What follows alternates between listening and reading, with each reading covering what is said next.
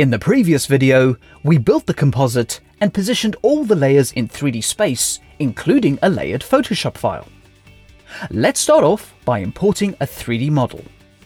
And we'll conclude the action walkthrough by adding some finishing touches such as lighting and camera movement. Go back to the action bin and double-click on the import node again. This time, change the pull-down to FBX. This format is one of the Autodesk 3D Model interchange formats. This format can be exported from most 3D applications currently available. Select the FBX logo and load it into Action. A new set of nodes has appeared in the Action schematic, and the model can be seen in the result view. Now I'd like to position the 3D model at the same coordinates as the original flat logo. Hold Option and drag the axis of the flat logo to be near to the nodes of the 3D model. All the position coordinates of the flat logo are in its axis node. To apply the same coordinates to the 3D model, simply click and drag a connection from one axis node to the other. You will see the 3D model snap to the flat logo in the result view. If you want, you could also select the original axis node of the 3D model and offset it like I did with the graphic layers from the Photoshop file. You can now select the image node of the flat logo and press H to hide it. This is just a quick example of what you can accomplish using Action. You could also retexture the 3D model, as well as create your own 3D text with any font you want. So go ahead and explore at your own pace. Now have a closer look at the result view. You might notice artifacts either in the layers or on the edges of the layers. The objects in the 3D composite are sitting in 3D space, but the 3D renderer is confused about the render order of the objects. To resolve this issue, switch to the priority menu. This shows you all the objects in the composite in the current render order. To fix any issues with incorrect render order, press the Z-Sort button. You can now see how the edges have been fixed. The last few things before setting up the render settings are the lights and camera. Let's quickly place a light into the scene. In the Action node bin, double-click on the light node. A light object is added to the composite, and you can grab it and move it around the result viewer. Select the Action schematic view and switch the menu to the 3D Views Top View. This is mapped to the Shift-4 keyboard shortcut. Going into the Object menu, the light's position can be pulled closer to the camera either with the position sliders or directly in the top view. Change the light color by clicking on the color pot and going slightly off-white.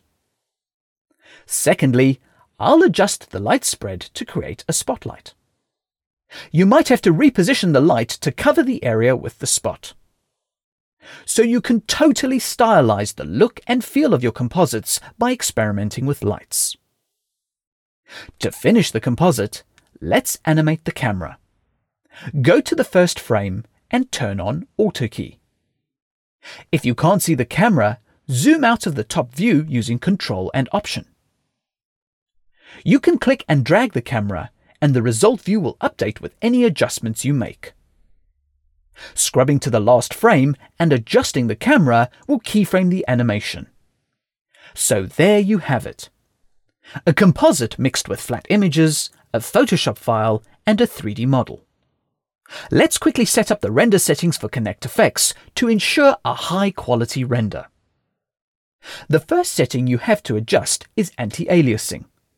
This is the smoothness of the edges in the composite, particularly rotating objects and 3D models. You have two choices depending on your hardware configuration. Switch to the Connect Effects preferences. If you have a semi-decent graphics card, then you can enable hardware anti-aliasing and the graphics card does the work.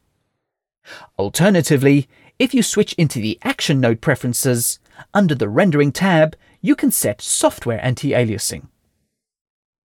If you want to preview how a final frame will look, you can click the Preview button above the main controls. The final settings we will enable for this composite is Motion Blur. You have control over samples per frame and shutter speed. Just be aware that you can animate this, so you might want to turn Auto Key off before trying different settings. If you're happy with the action result, you can go back to the ConnectFX schematic by pressing Option Escape. Also click the Effects Nodes button to bring back the ConnectFX nodes. Now you can keep adding nodes to the node tree to carry on building on top of what you already created in Action. And remember to connect your final output to the CFX output node. Exit ConnectFX. With the segment selected, press Render. Once the process has been completed, you can review the render.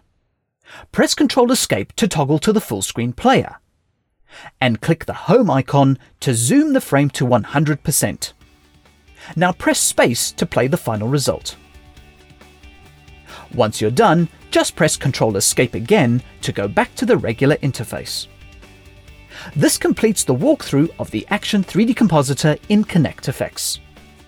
Please move on to the next video to continue your Smoke Getting Started experience.